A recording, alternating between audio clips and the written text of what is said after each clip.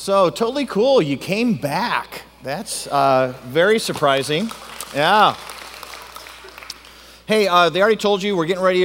This is going to be the last week of the 60-day marriage challenge as far as the sermon content part of it goes. The next one that we're going into is a series called Dangerous Church. And it's really a moment we're getting ready to celebrate 20 years as a church.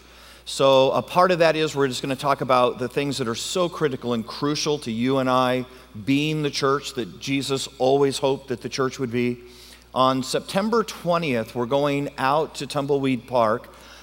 We've rented out the huge bowl that's there, and we've set it up. And for the first time in 10 years, we're going to do a service where everybody who is Cornerstone meets together in one place, in one service at one time. Yeah, it's going to be super fun. But here's something just for you to know. It's a little bit weird, but you can help us get the word out. We're doing an evening service, and the reason we chose to do that is because it's still pretty hot in September, and we thought, man, this could be bad. You know, we get there in the morning, and it's tolerable, and then we melt before we get done. And so we decided instead to do an evening service so that the sun will actually set and start cooling down on us, and it'll be much more pleasant for everybody, especially for the kids, I think, to be out there in that big family-styled service. So what it means is there won't be morning services that day because it's one single service, not just the Chandler campus, but also Santan and Scottsdale will be there, and we'll all be together at once. I think it's going to be an absolutely super, super cool time. Hey, the other thing I just want to say out loud for you guys, because you guys are, you guys are in the middle of all this, is to say I want to invite you to be praying about our buildings right now. So you've seen them if you've walked on this side of the building. They're actually physically going up. The buildings are in two phases, and the first phase is to build an adult building, a children's building, and a 5th and 6th grade auditorium. And we had to build that first phase first because when we get ready to knock the walls out in this building, all the people who are behind those walls, all the adults that are doing adult maturity on that side and all of our early childhood on this side, they get displaced. So we had to have a building for them to land in when we went to expand this building. Does that make sense? Nod and pretend you're with me. Okay, so we had to build them a home so that we could take their home away and knock these walls out. As we sit right now, all of our financing for phase 1 is in place and it's going forward. Where we're struggling right now is the financing for the second part of the phase, the actual expansion of the auditorium. And the reason we're struggling with it right now is because the pledges that we made for Purple Chairs are only coming in at about 60%. If we'd had them coming in at the level they should have been, everything would be fine. But they're not. They're coming in at about 60%. So we're going to have to say that out loud somewhere in the next few weeks and just encourage people who made pledges to get back online with their pledges. And the other part that I'm just going to say out loud real quietly in this room is because we're behind, we're probably going to have to ask some of us to help make it up. It's the only way we're going to get there. So I'm just telling you that because I want to invite you to pray that God would just prepare our hearts. I can't imagine anything more disappointing than for us to get this close to doing what we're supposed to do and kind of fumble the ball on the 1-yard line. That just doesn't make any sense to me as your pastor. So I'm just going to invite you to pray because prayer changes things, right? That God would get the hearts of our people ready, that we would just accept this moment and move it forward as if there was no big deal and we would just get it done, okay? All right. Hey, we're going to go back to Romans. We're going to go a little bit quicker tonight, so grab your Bibles and we're going to go. Again, I want to invite you to ask questions. I love questions. I think I'm a better teacher when people are asking questions, so feel free to do that. We have microphone runners somewhere. Yes? No? Okay, we have microphone runners. They're hiding in the back. So raise your hand real high when you've got a question. They'll come running around with those microphones, and then they'll say something out loud to me like, hey, and then I'll know that someone has a question. Okay? Hey, let's have a word of prayer, and then we'll get started. Hey, dearest Heavenly Father, we come before you. God, I can't say how proud I am, Lord, that we have a church with people who want to come an extra night, want to dig deep into Scripture and understand what you're saying. God, would you honor that? Would you take the time that's been set aside for you and for your glory, and would you just pour into us tonight? And may we leave this place saying, wow, I understand Scripture at a better level. I saw things that I didn't know before. God really used the evening to move me forward in my walk. And we ask you this in Jesus' name. Amen. Okay, so back to Romans chapter 1. And I think we finished verse 6. Does that sound right to everybody? Will you be okay with that? All right. And we'll just jump into verse 7. So it says in verse 7, "To all in Rome who are loved by God and called to be saints."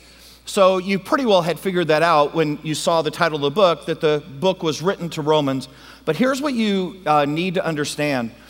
These Roman Christians, these Christians living in the city of Rome, are living in an absolutely pagan culture. The level of spiritual darkness in the city that they're living in is almost unheard of in the history of the world. You and I right now sit in America and very often go, man, I'm just so disappointed in how dark we are and how far off of biblical values we've gotten. And believe me, we have. There is no doubt of that. But you need to understand these Christians are living in an environment that makes modern day America look like a bunch of saints. The culture is absolutely pagan. It's not uncommon when the rich people are throwing parties and festivals that they would basically share each other's spouses there publicly at the party. There was gluttony going on. Matter of fact, you can go back and you find ancient spoons, and you hear all these things about Roman fountains. Well, the reason the Romans had fountains is they would gorge themselves with food until they couldn't fill anymore. They'd walk over to the fountain, they would stick the spoon down their throat so they could throw up, and then go back to the banquet and fill their bellies again. And they would do that over and over and over again just for the joy of eating the food. And it's just a time of absolute spiritual darkness. I say this for you and I as a word of encouragement because you and I are not the first Christians to live in a dark culture. And they're having to live out their Christian faith amongst people who have absolutely no regard and no respect for the Christian walk. Matter of fact, within probably about 30 or 40 years of the writing of this book, the Romans are going to decide that killing Christians is actually a good thing. Nero is going to take Christians, have them bound to poles, dipped in tar, and he'll use them in the evenings to light his gardens as he throws his parties for his friends. So Christianity is on the verge of being outlawed as this book is being written, okay? So, to those who are in Rome, dearly loved by God, and called, what's the next word? Saints. How did they get to be saints? I thought somebody had to vote on that. I thought you had to do like 2 miracles that could be testified to, and then somewhere you had to go before a board. And how come these guys are called saints? They're believers. And here's the answer. Every single person who has put their faith in Jesus Christ is a saint. This has nothing to do with canonization. This has nothing to do with some group taking a vote. This has nothing to do with whether or not you performed miracles. Every person who is in Christ is referred to as a saint. Matter of fact, you're going to find this terminology used over and over and over again in Scripture. Almost every time Paul writes one of his epistles to the church, he addresses the members of the church who are Christians. So be sure of that. Those who are there at the church who are Christians, he addresses them as saints. Okay? This whole idea of canonization and stuff is a man-made product that comes hundreds of years later and has nothing to do with biblical truth. Okay? So here we go. To those in Rome who are loved by God and who are called to be saints, grace and peace to you from God our Father and from the Lord Jesus Christ. Grace is what? Undeserved. It's God giving me something I have not earned and do not deserve. Verse 8. Here's an interesting moment that's getting ready to happen as we get into verse 8. He's going to begin to talk to them about how they're supposed to act with each other and operate together as a church. So here we go. First, I thank my God through Jesus Christ for all of you because your faith is being reported all over the world. Now, why would their faith be reported all over the world? Why do you think? It's different. It's different. And guys, a lot of times I think we get freaked out when it starts costing us something to be Christians. But you realize it's in the hardest moments. It's when it's expensive to follow Jesus that your and my faith is most clearly demonstrated. And it's already begun to cost these Roman Christians something to follow Jesus. And they've been willing to pay the price. And the story of them taking their stands, the stories of them being willing to be ridiculed for the name of Jesus, is now going worldwide and encouraging other Christians. And isn't it interesting how often when you and I, maybe we're at work and somebody laughs a little bit at us for being a Christian, or maybe someone says, hey, you can't have that Bible study in the lunchroom anymore, and we go, man, I'm just being so persecuted for Jesus. And Paul would say, you have not resisted the blood yet. This has not cost you yet. And you need to be prepared. And I'm not hoping for that and wouldn't want that, but you just need to know there could be the moment when it costs to be a follower of Jesus Christ. But the interesting thing about that is it's those moments when you and I live in the hardest of times really, really well, that Jesus is the most obvious to a dying world. These Christians, think about this, okay? In the very community that he's writing them to is a place called the Roman Colosseum. You may or may not know this or not. In 70 A.D., remember Jesus, when he was on the earth, turned to the disciples, pointed to the temple, and said to the temple there in Jerusalem, hey, there won't be one stone left standing on another stone here in the temple. Do you remember that prediction?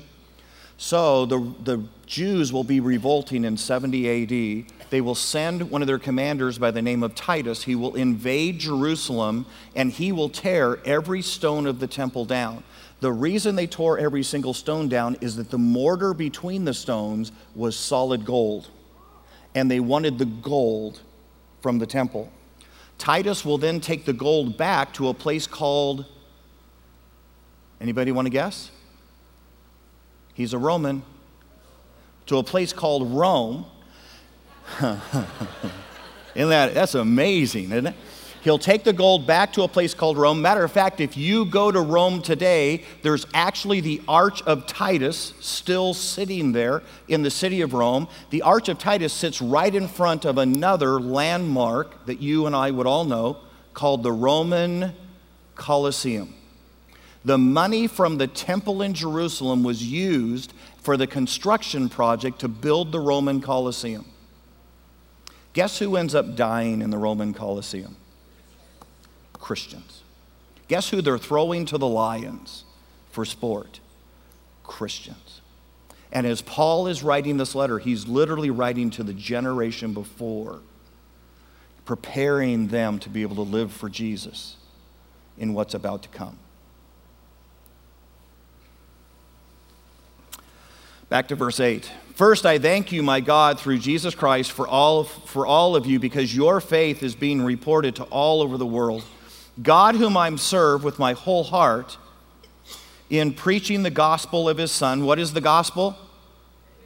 The good news. The good news that you and I, who are sinners, can be saved by the cross of Jesus Christ and nothing else.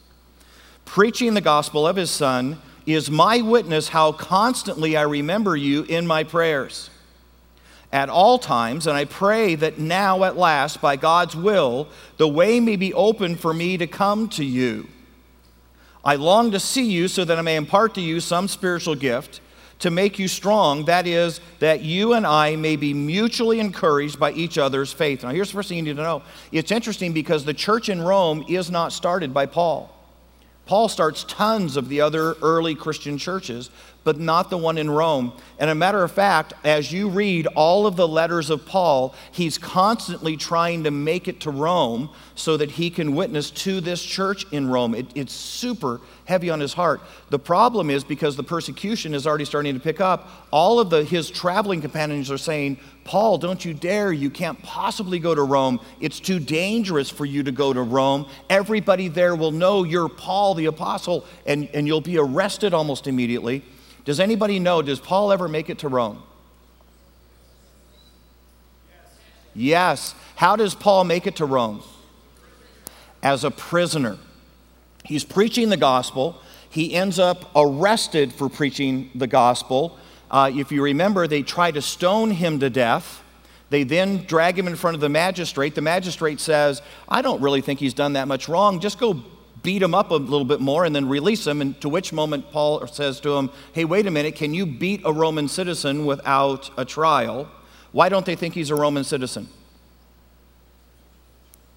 Anybody know? What is it? Why do we think why do they not think he's a Roman citizen? Because he's a Jew. He probably looks very Hebrew. He's probably got the full Jewish beard grown out, which would have been very un-Roman of him, okay? And we know that Paul is a full-blooded Jew. So how does he end up being a Roman citizen? Not from Tarsus. We don't know. Oh, okay, all right. So here's our best guess. Our best guess is that one of two things has happened. Either his father has been incredibly wealthy and has bought his Roman citizenship, which is a possibility, or his father potentially served in the Roman army with distinction, at which point they would then grant you Roman citizenship. But somewhere in his lineage ahead of him, somebody has found Roman citizenship, even though they're full-blooded Jewish. We know he's full-blooded Jewish because Paul was a member of what? The Pharisees and the Sanhedrin, and he's not going to pull that off as a Roman, okay? So he ends up getting to Rome. Here's another really, really cool part about it. He goes to Rome as a slave, or he goes there as a prisoner. While he's in Rome, does anybody know what he does? What does he do? He writes letters to churches, which you and I now call what? The epistles or the New Testament.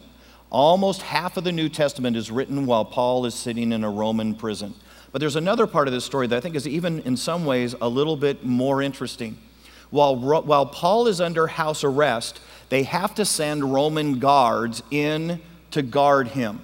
The Roman guards are the very same guards that guard Caesar, because you remember he's waiting trial with Caesar. So they're sending the Proletarian Guard in to watch this character named Paul. While you're in the house, chained to Paul, guess what Paul's doing? Paul is preaching the gospel. Paul ends up winning huge numbers of the Roman Proletarian Guard to Jesus Christ. We know this because we have the historical story that several years later, after the death of Paul, when the Roman persecution begins to go into full swing against the Christians, the Caesar then orders the Proletarian Guard to go and slay the Christians of Rome. And the Proletarian Guard stands and says, we will not, because we are followers of Jesus Christ.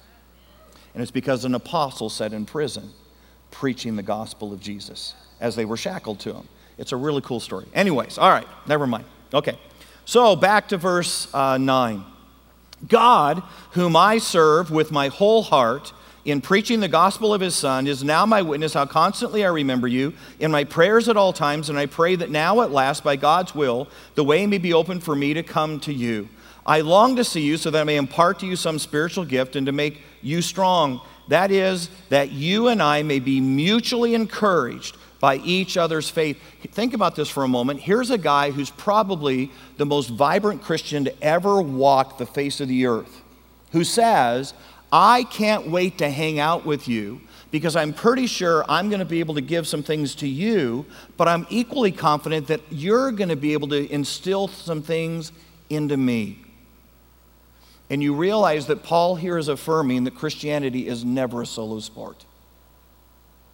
That Christianity was always meant to be lived in community, and that none of us is the body of Christ by ourselves.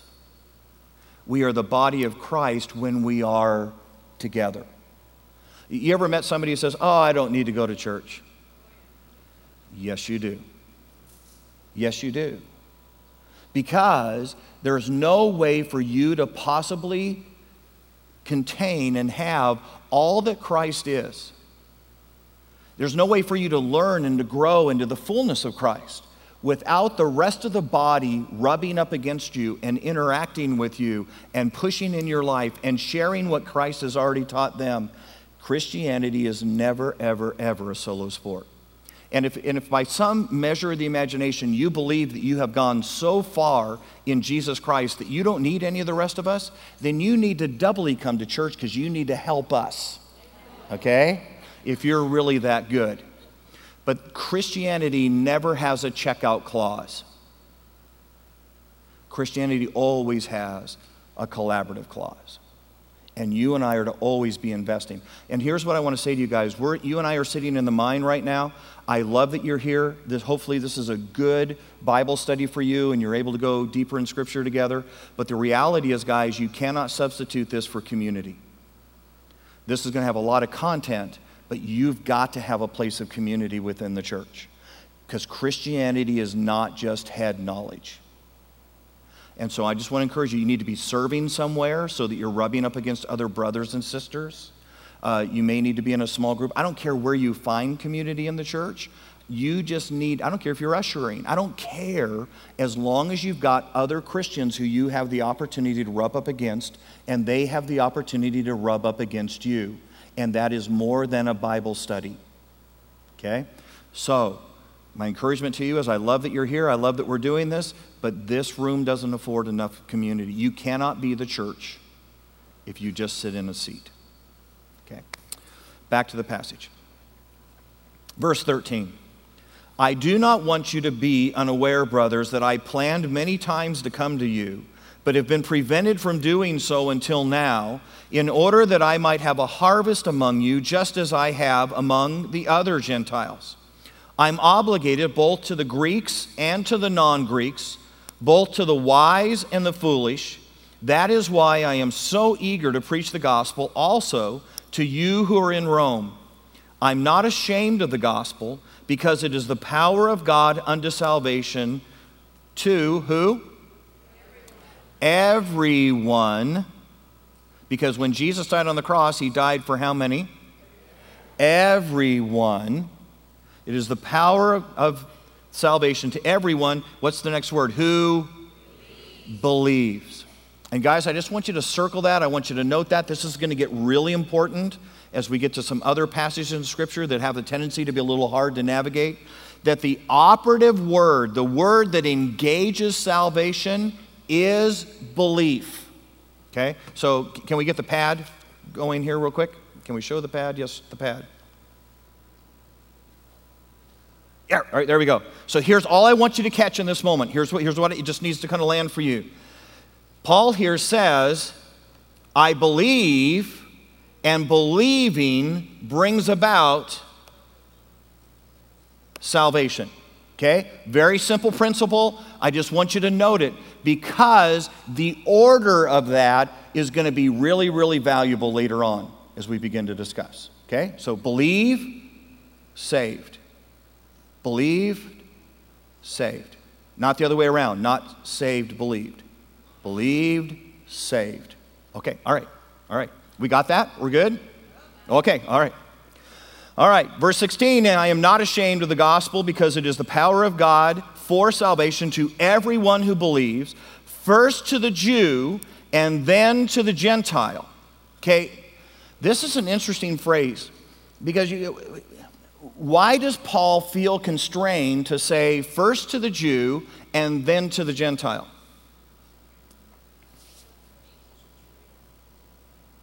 Do we have a microphone runner? Who thinks they have an answer? Go ahead, raise your hand. Raise it high because the microphone runner is not seeing it. There we go. Okay. Why to the Jew first and then to the Gentile? Because the Jews were the chosen people. Okay, the Jews were the chosen people. All of the law came through the Jews, right? God has been dealing with the world until this moment primarily through the Jews. At the cross, something changes. There comes a huge shift, and now included in the conversation are the Gentiles. And God moves away from a nation and now moves to a group of people that we call what?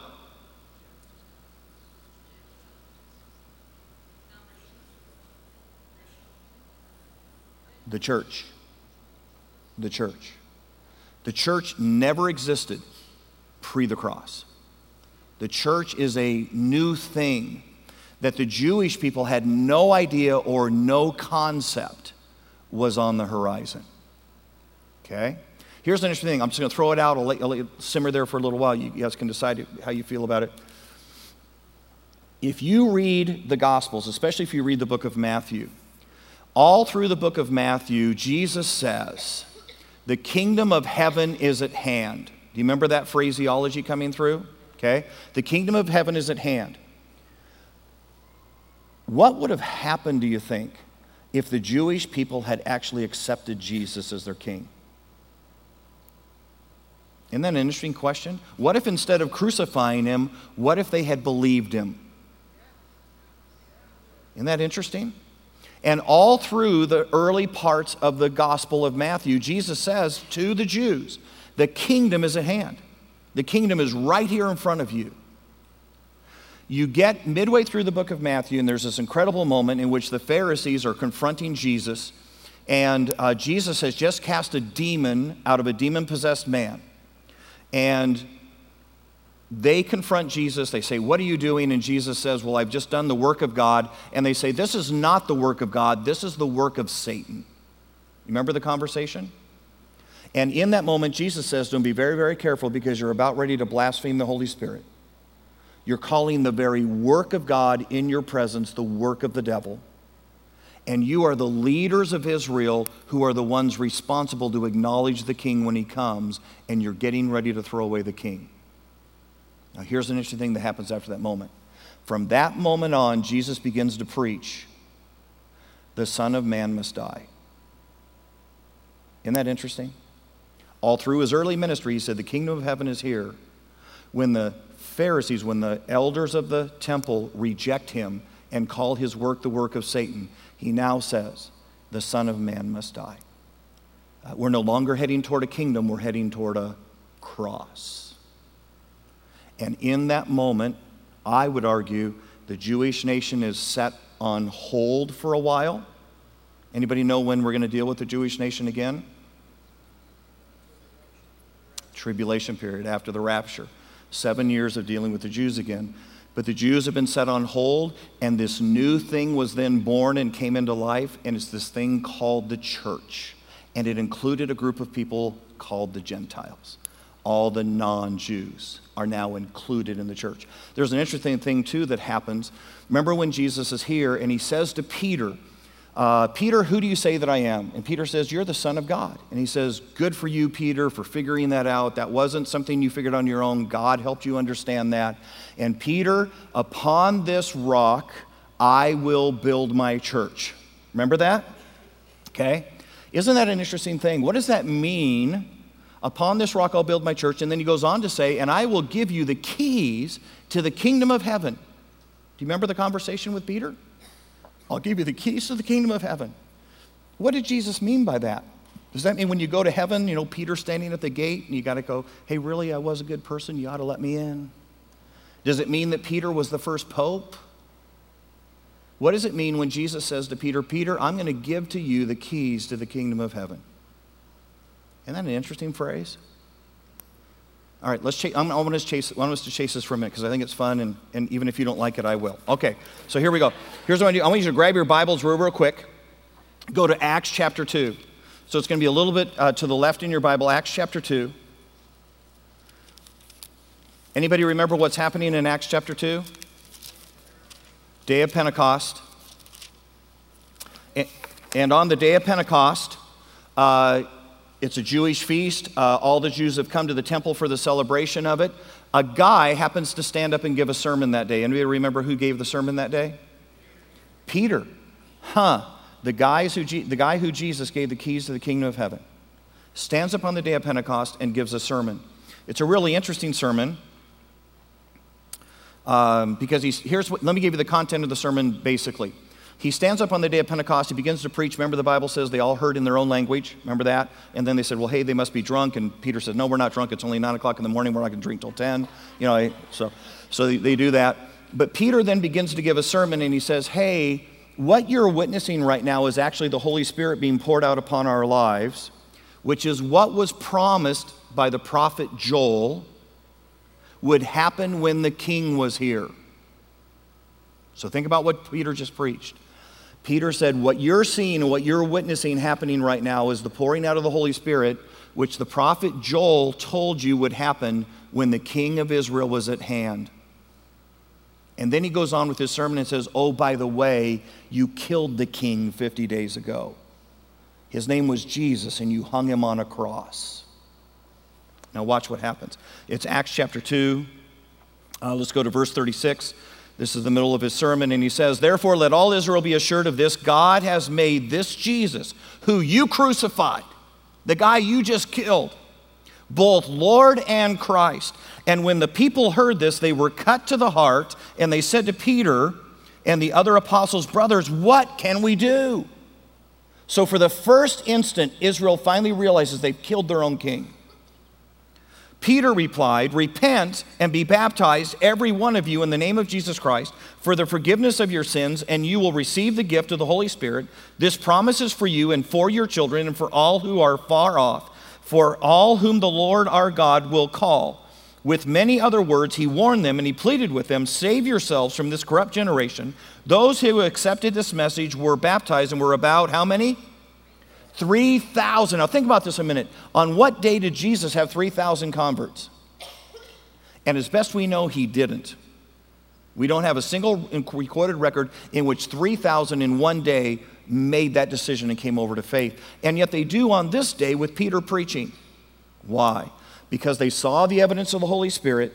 It fulfilled Old Testament prophecy that said the king will be here when this happens. And Peter says to him, well, the king would have been here, but you killed him. And 3,000 Jews convert on that day. So on that day, ready for this? On that day, Peter opened up the kingdom. He used the keys of the kingdom. And what group of people walked through? Jews. Jews on the day of Pentecost. Now go a little bit further in the book of Acts. Go with me to Acts chapter 8.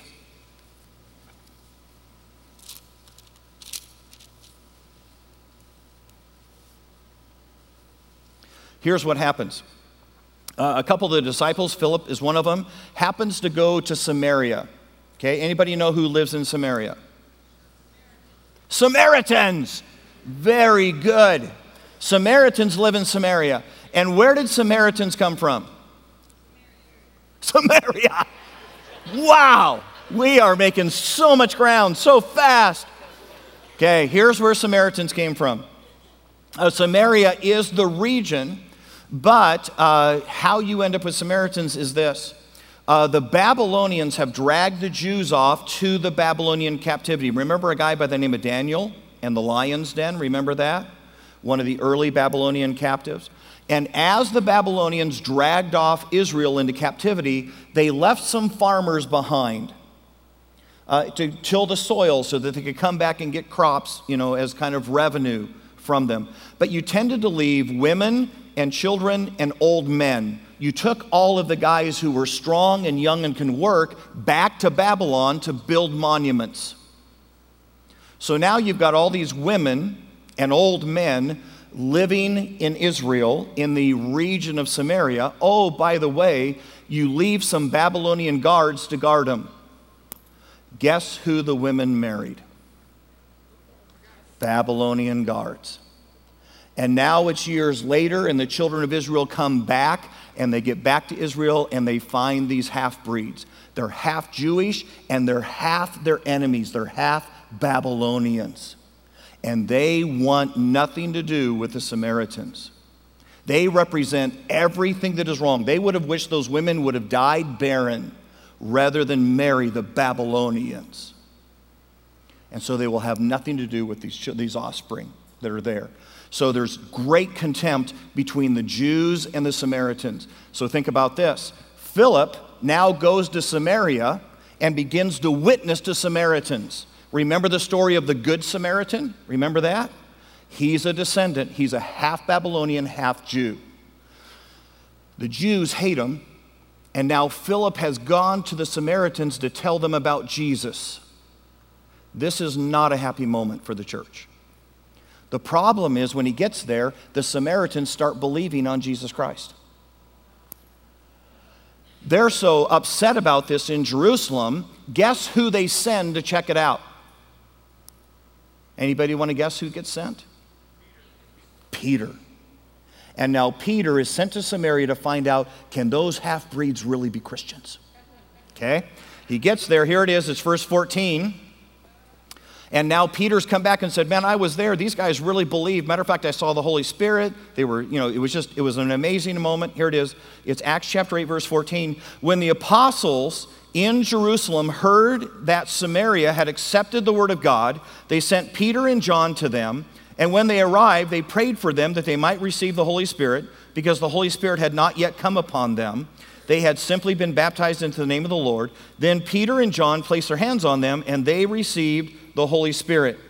Then,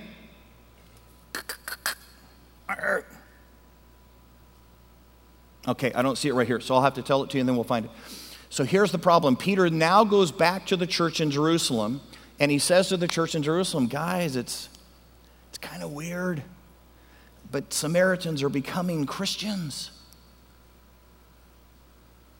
And the church in Jerusalem, which is filled with Jews, says, well, maybe God's just being nice because they're half Jews, right? They're half Jews. So maybe that counts. Who did Peter just open the kingdom up to? Samaritans. Half Jews. Keys to the kingdom of heaven. He's not done yet. Grab your Bibles, go with me to the book of Acts, chapter 10. So just a couple pages over. Acts chapter 10. Yeah. Oh, question. Okay. You read that these Christians didn't have the Holy Spirit and they laid hands on them to receive the Holy Spirit. Yep. I thought that once somebody accepted Christ, the Holy Spirit came to indwell them. So why did Very good. Thank you. Do I get a cookie? Huh? What was the last thing? Oh, you get a cookie. Yes, you do. You get a cookie for that one. It's really interesting. So what's happening in the book of Acts is abnormal. Okay? So here's what... Does anyone remember when they were building the 202 out here? How many remember that? Okay, all right. Do you remember how many construction signs there were on that thing? And you'd get on, and all of a sudden they'd have you detouring off, and then they'd get you back on again, and then you'd be detouring off. And it was just cones everywhere, and just a mess for like a year, right? When they were building that. Because when you're under construction, you put up lots of construction signs. Does that make sense? Yes? Yes, because if you didn't put up construction signs when you were under construction, what would the cars do? They'd chaos. They'd be driving through the workers. They'd be driving off into ditches. They'd miss the roads. So when you're changing the roads, you put up lots of construction signs. Does that make sense? We're good? Welcome to the book of Acts. Because think about what God is going to do in the short span of about 20 years here in the book of Acts. He's going to take what used to be working with the nation of Israel exclusively, and now we're going to set the nation of Israel aside. We're now going to work with a group of people called the church. Oh, by the way, they're not just going to be Jews. They're going to be Samaritans. We're going to find out in just a second. They're going to be Gentiles, which is really a mind blower. Okay? And we're going to totally change how God is operating in the world, and now he's going to function through a thing called the church. So the book of Acts is God putting up construction signs all along the way to get Jewish believers to understand this brand new idea of the church. Once they understand it, he'll take all the signs away, and now they can drive the freeway. Following so far? Okay. So one of the ways you do this is you say, okay, how do we let people know that somebody is really a believer? And Jesus says, okay, I'll tell you what I'm going to do. I'm going to do something I've never done before. I'm going to give someone who believes in me the Holy Spirit. You realize Old Testament believers did not have the Holy Spirit. Did you guys know that? Matter of fact, it's a very, very rare occasion, and usually only people in leadership or somebody who was a prophet or a judge in Israel would potentially have the Holy Spirit. The average person in the Old Testament does not have the Holy Spirit. You and I have such a huge advantage over anybody who has ever lived before the church, because you and I have the presence of God inside our lives, the promised Holy Spirit. Okay? So Jesus, in order to do this construction zone, to help us understand it's no longer the nation of Israel, it's now the church, says, okay, so here's an identifying marker. I'm going to give the Holy Spirit. Remember when he says that? When I leave, I will send you a comforter. Okay? But he's got to make sure that you see it happen, right? Just like construction signs, they have flashing arrows on them so you can't miss them, right? And so during this period of time, this is going to be different than how it is the rest of the time once the freeway opens up. He's going to make sure you see when the Holy Spirit comes so that everybody knows beyond a shadow of a doubt those people are Christians. And a matter of fact, it's most applicable to what we're studying right now and going through this process. On the day of Pentecost, when those Jewish believers believed, they were filled with the Spirit. When the Samaritan believers believed just now, remember, and Peter prayed over them, what did he evidence? He saw them get filled with the Spirit, okay? In just a minute, we're going to watch a Gentile get filled with the Spirit. Why did God do that? So that Peter, the guy with the keys to the kingdom of heaven, would have no doubt that Gentiles could go to heaven. Okay? So it's a construction zone. So it's a great catch, but what you also need to know is, as we get through the book of Acts, God's going to take all the construction signs up, and suddenly the Holy Spirit comes in the moment of salvation, the moment of belief for every believer. We know that because Ephesians tells us that's true. Okay? But the book of Acts is highway construction, and it has lots of flashing arrows in it and lots of things that aren't normal the rest of the time. We're good? Okay, we're good. All right. Great catch, though. I love that. All right. So, jumping over and going to Acts chapter 10.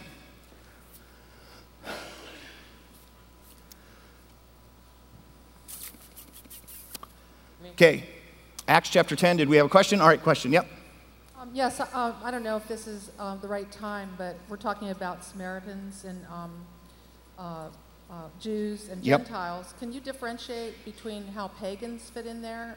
I probably knew at one time, but I can't. Yeah, remember. so for the most part, Gentiles and pagans are going to be almost synonymous. Okay? The only difference that you've got in Gentiles, and I love that you asked the question, because as a matter of fact, that when we get back to Romans, that's exactly where we're going with this. The only thing you would have had in a Gentile is you would have had the really paganistic Gentile. I mean, the just really rough and horrible and dark rituals of worship type of Gentile, and some of the like Roman leadership type of Gentile. But you also would have had Gentiles who were generally good people. They were kind, and maybe they helped people that were in need. They weren't Christians and they weren't Jews, but they were good type people. Okay? But both of those, all of those are going to fall into the term Gentile because they're non-Jewish. Did that help? Yes? Okay. All right. All right, here we go. We're going to land this because we got to get back to Romans. You guys have got me on a sidetrack. All right. All right. But this is good. You're going to tell your grandkids about this someday. All right. So Peter just got Jews into the kingdom of heaven. Peter just got Samaritans into the kingdom of heaven, right? Because they were half Jews, so they got kind of a pass, okay? But now he's going to get his mind blown because Peter is going to open up the kingdom of heaven to Gentiles, which is something he never thought possible, okay? Matter of fact, think about this. When Jesus dies and all the disciples are hanging around after Jesus' death, where do they hang around? Anybody know? What do the Jews do after Jesus dies? Remember Jesus said, hey, go ye therefore into all the world and preach the gospel? Remember that? What do the disciples actually do after Jesus dies? They hang out in Jerusalem. They're all at one church in Jerusalem. They're not going anywhere in the world. Matter of fact, here's an interesting thing. It actually ends up being the Roman persecution. Remember that? That actually scatters the church in Jerusalem all over the world. And those persecuted Christians end up being missionaries to the rest of the world because they take Jesus with them when they flee the persecution of Rome. Because the disciples modeled a horrible example and all stayed huddled in Jerusalem and had no desire to take this gospel to Gentiles. Okay? But here we go. It's Acts chapter 10. You probably know the story a little bit. Peter's on the top of his house one day. He's praying, and all of a sudden he has a vision from God, and God lowers down a sheet that has a whole bunch of animals on it. You remember this thing? Remember this? Sort of? Okay, if you don't remember it, read Acts chapter 9. And it's kind of a funky story. But here comes this sheet coming down from heaven. It's a vision, and there's all these animals. Here's the problem. All of the animals violate the Jewish customs for food. All the rules in the Old Testament regarding food are on that sheet, and Peter's not supposed to eat any of them. God says to Peter, hey, get up, kill one of them and eat them. And Peter says, no way, I've lived my whole life not eating those animals. I'm not going to do that. Sheet goes back in heaven. God lowers it back down again, says, hey, take one of the animals and eat it. He goes, no, I can't do it. I can't. I'm a Jew. I have to live by the law. That's what I'm supposed to do. And God does this multiple times with Peter. Suddenly there's a knock at a door of Peter's house right after the vision. It's anybody want to guess? It's a Gentile who says, my master sent me to come get you. He wants to hear about this Jesus dude. And Peter says, well, maybe that's what God was doing. He was saying, don't call the animals dirty. Maybe I shouldn't call these Gentiles dirty, but I mean, they can't be Christians, right? Because they're Gentiles. And so he goes with this servant of a man by the name of Cornelius. He goes to Cornelius' house, and he says, what do you want? And Cornelius says, I've been hearing this kind of story about Jesus thing. I want to know about Jesus. Peter says, okay, I'll tell you about Jesus, but it won't do you any good because you're a Gentile and you can't go to heaven anyways. He begins to preach to Cornelius. Anybody want to guess what happens as he's preaching to Cornelius? Cornelius receives the Holy Spirit. And then Peter has to say, crumb. Even Gentiles get to go to heaven. Okay, so here it is. Here we go. Acts chapter 10, verse 44. Here's what it says. While Peter was still speaking these words, the Holy Spirit came on all who heard the message. This is Cornelius' family. The circumcised believers who had come with Peter were astonished. They're mind blown that the gift of the Holy Spirit had been poured out even on dirty Gentiles. Okay? Then you skip over to chapter 11, verse 1. The apostles and the brothers throughout Judea heard that the Gentiles had also received the word of God. So when Peter went up to Jerusalem, the circumcised believers criticized him and said, you went into the house of uncircumcised men and you ate with them. And Peter began to explain everything to them precisely as it happened. I was in the city of Joppa praying in a trance. I saw a vision. I saw something like a large sheet being let down from heaven on its four corners, and it came down to where I was. I looked into it, and I saw four-footed animals of the earth and beasts and reptiles and birds of the air. And then I heard a great voice telling me, get up and kill, Peter, and eat. And I replied, surely not, Lord. Nothing impure or clean has ever entered in my mouth. And the voice from heaven spoke a second time, and he goes through the whole story with them. And then go over to verse 18. And when they heard this, they had no further objections. And they praised God, saying, so, wow. Then God has even granted the Gentiles repentance unto life.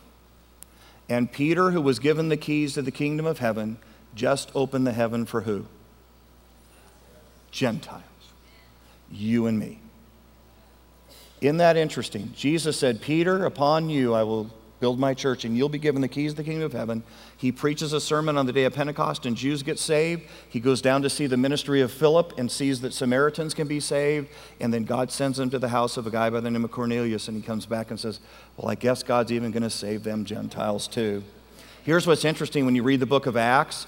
Almost immediately after this story, Peter is no longer a figure in the book of Acts. Isn't that interesting? Guess who the book of Acts shifts gears and talks about almost exclusively the rest of the time?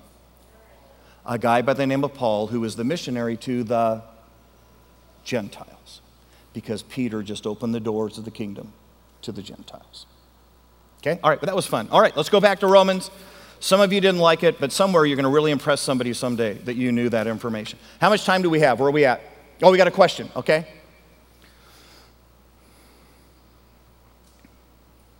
We mentioned that they tarried in Jerusalem, stayed there. Don't you think there was a reason for that they had all this learning to do as to who was going to be included?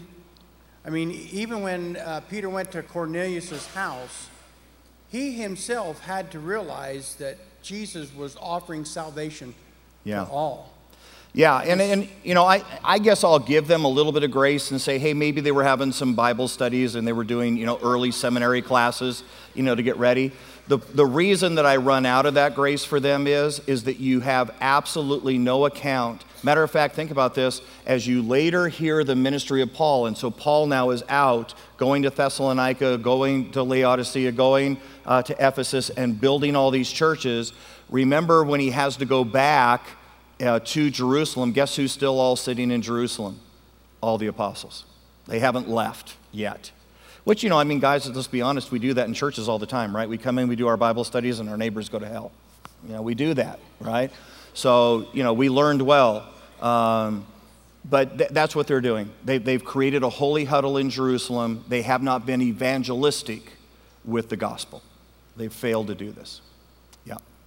In fact, I heard a preacher a while back, and it's kind of silly, but I heard a preacher a while back say, you know, I think Jesus got to heaven, and he said, and God came up to Jesus and said, what do you think? Jesus said, I think I did pretty good. I kept 11 of the 12, and I think we're in good shape. And God said to Jesus, you better think again. Those 11 are never going to get it done. We better go find somebody else. And so then they went for Paul. So, who knows? All right, here we go. Back to verse 17.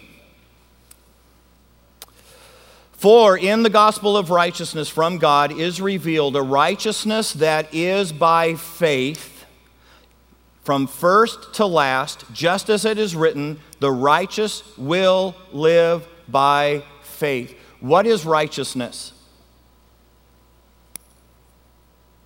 What is righteousness? Right with God. It's the easiest way to remember it. Righteousness simply means right standing with God, which Isaiah said to us, none is righteous, no, not one, right? All of our good deeds are as filthy rags to the Lord. And you don't want me to explain filthy rags. All of our best efforts as humans come up way, way, way short. So how do you and I end up with righteousness? By the cross, by Jesus Christ. Because God takes all of our filthy rags, puts them on a cross, and a Savior makes us right with God. And guys, here's why that's so critical, and this is why you got to understand why this is so essential.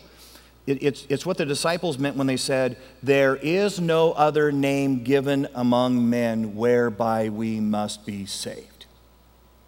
Because you realize every other religious belief is about you taking your good deeds to God and them piling up high enough to earn heaven. The story, the gospel of Jesus Christ is just the opposite. Jesus came to say, your pile will never be big enough. Your pile will never be clean enough. And you require a Savior. No other religious faith has a Savior in it. They simply have good teachers, which I would argue are not good teachers at all. Okay? They're false teachers. But the story and the gospel is, the good news is, there is a Savior who makes us righteous. It's why this story is the story that everybody has to hear, because it's the story you die without. You miss God without this story of a Savior. All right, how much time do we have? Huh? 5 minutes. All right. 9. All right, 9. All right, let's see how far we get 9. All right, so let me set this up. We're about to shift. This is Romans, it's chapter 1. We're about to shift. It's interesting because you may or may not know this. The book of Romans, until about 1950, was actually taught in law schools. The reason it was used in law schools is because what Paul is about to do is set the perfect criminal case. He's about to look at mankind, and he's about to have us all convicted of being criminals. And he is so thorough, and he is so flawless in his execution of his prosecution of humankind, of mankind, that literally law schools for hundreds of years used the book of Romans to teach lawyers how to prepare a good case. Okay? And we're about to dive in. All right, here we go. Let's see how far we get. It's verse 18. It says, the wrath of God is being revealed from heaven. What is wrath? Anger. Okay, I can remember my mom getting angry at me. But I'm not sure that was wrath. What is wrath? Extreme anger. And think about that for a moment. You can be extremely angry, but that may not even be wrath yet, right? Wrath is like on the top of the anger spectrum. It's like, what do you do after wrath? There is nothing after wrath. Wrath is wrath, okay? So here's what it says. It says, the wrath of God, the absolute frustration, anger, dislike, whatever that word is, it has reached its limit. The wrath of God is being revealed from heaven against all godlessness and wickedness of men who, what's the next word? Suppress the truth. What does it mean to suppress? Huh? Okay. It's just simply to push it down, to put it out of sight, to put it somewhere that I don't have to deal with that. And Scripture's about to say, hey, God is so frustrated because he's tried so hard to reach out and to let people know that he was there and to have people consider him and then come to know him. And the most intuitive response of man is to push that away, to not deal with it. Why do we so not want to deal with the reality of God? Why do people want to avoid God? Say it again. We're dead in our transgressions. All right, I'll go there with you. Huh?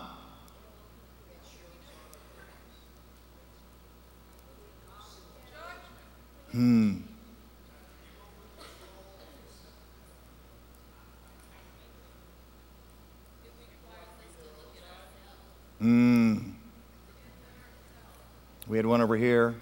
Here's some of the things we said. We have to surrender control. It puts us in accountability. We have to look at ourselves. I think in our culture today, it's not common to believe in absolute truth. You have the right to believe in what's true or what's not for our culture. And it is, how funky is this? If you believe it, that's okay. What? Please do not tell that to the girl giving me change at the store.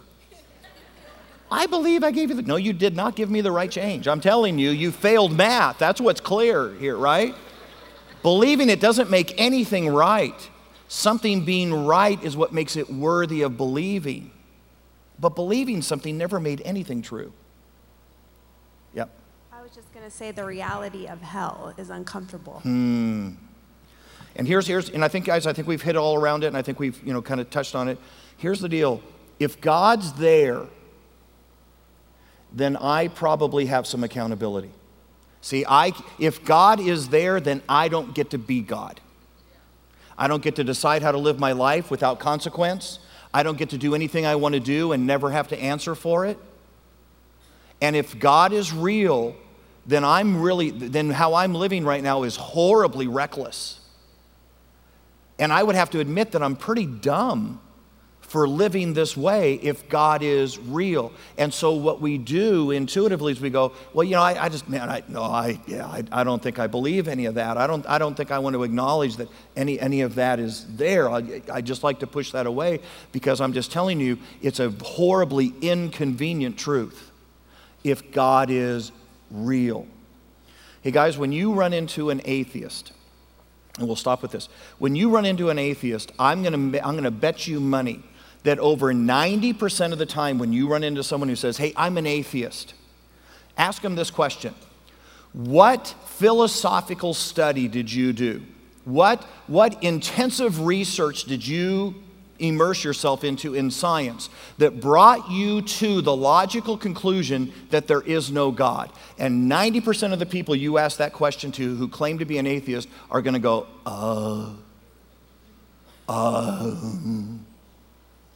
because that's not how they got to be an atheist.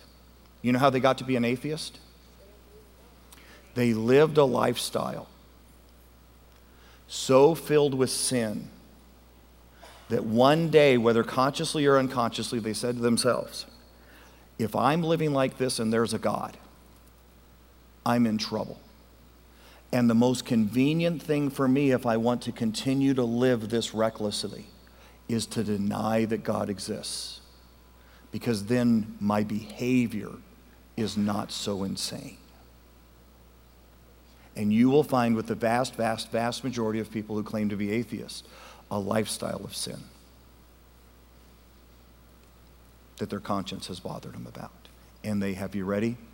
Suppressed the truth so they wouldn't have to deal with it. All right. Any real quick questions? Because we're done for the night. Yep, real quick. Yep. Don't we all have conviction inside of us? Yes. We have to have conviction in order to even think that way, to try to push it out of our mind and live a lifestyle that we know doggone well is wrong. Yep. Yep. So what happens, and the best way I can describe this is, remember in Genesis chapter 3 it said that we were all created in the image of God, right? Part of that image of God is what you and I would call conscience. Okay, think about this. No animal has conscience. There's not a lion out there that goes, why did I kill that little zebra? I bet you he had zebra brothers. What was I thinking? I wasn't even that hungry and I killed him. No lion has ever done that. Why? Because a lion does not have a morality. They do not have a conscience. Part of when Genesis 3 said, you are in the image of God, it was talking about what you and I refer to as conscience. Matter of fact, this is one of the things that evolutionists have no answer for. If you and I are descendant from animals, where did our moralistic compass come from? That is almost unilateral amongst humans. You walk up to almost any human and you say, hey, that's a lie, you shouldn't do that. Almost any human will say, well, yeah, you're right, I shouldn't lie. Oh, you just killed somebody, you shouldn't do that. Well, yeah, I probably shouldn't have. Because there's this moral, this image of God that is in us, we call it conscience. The incredible thing is that when the Holy Spirit comes into my life, that little c conscience goes, wah, and gets really big. And sin doesn't taste the same anymore, and it just ruins sin for you forever. But anyways, all right. Yeah, real quick. Okay, you were talking about atheists. My stepdad's atheist. Yeah. And when I ask him, why does he think he's atheist, he comes straight out and he'll say, because there ain't a God that I can see or feel or know about without the Word, and the Word is not true. Yeah. So here's what I'm going to say to your atheist father. In respect, he's wrong. Matter of fact, Romans is going to come, and you want to come back next week because Romans is going to say just the opposite. Romans is going to say that if you would just pause for a minute, it is absolutely obvious that God is there. That you have to absolutely close your eyes not to see God. Okay? And we'll talk about that a little bit next week. But a great question. All right. All right, let's have a word of prayer, and we'll call it done. Okay? Hey, dearest Heavenly Father, thank you. Thank you for time to be in your word. Thanks for time to study. God, would you take what we've learned tonight? Would you use it in our lives? God, maybe even more, would you maybe even give us the opportunity to share it and to teach it to other Christians coming up in their faith behind us? And this we pray in Jesus' name. Amen. Thank you, guys.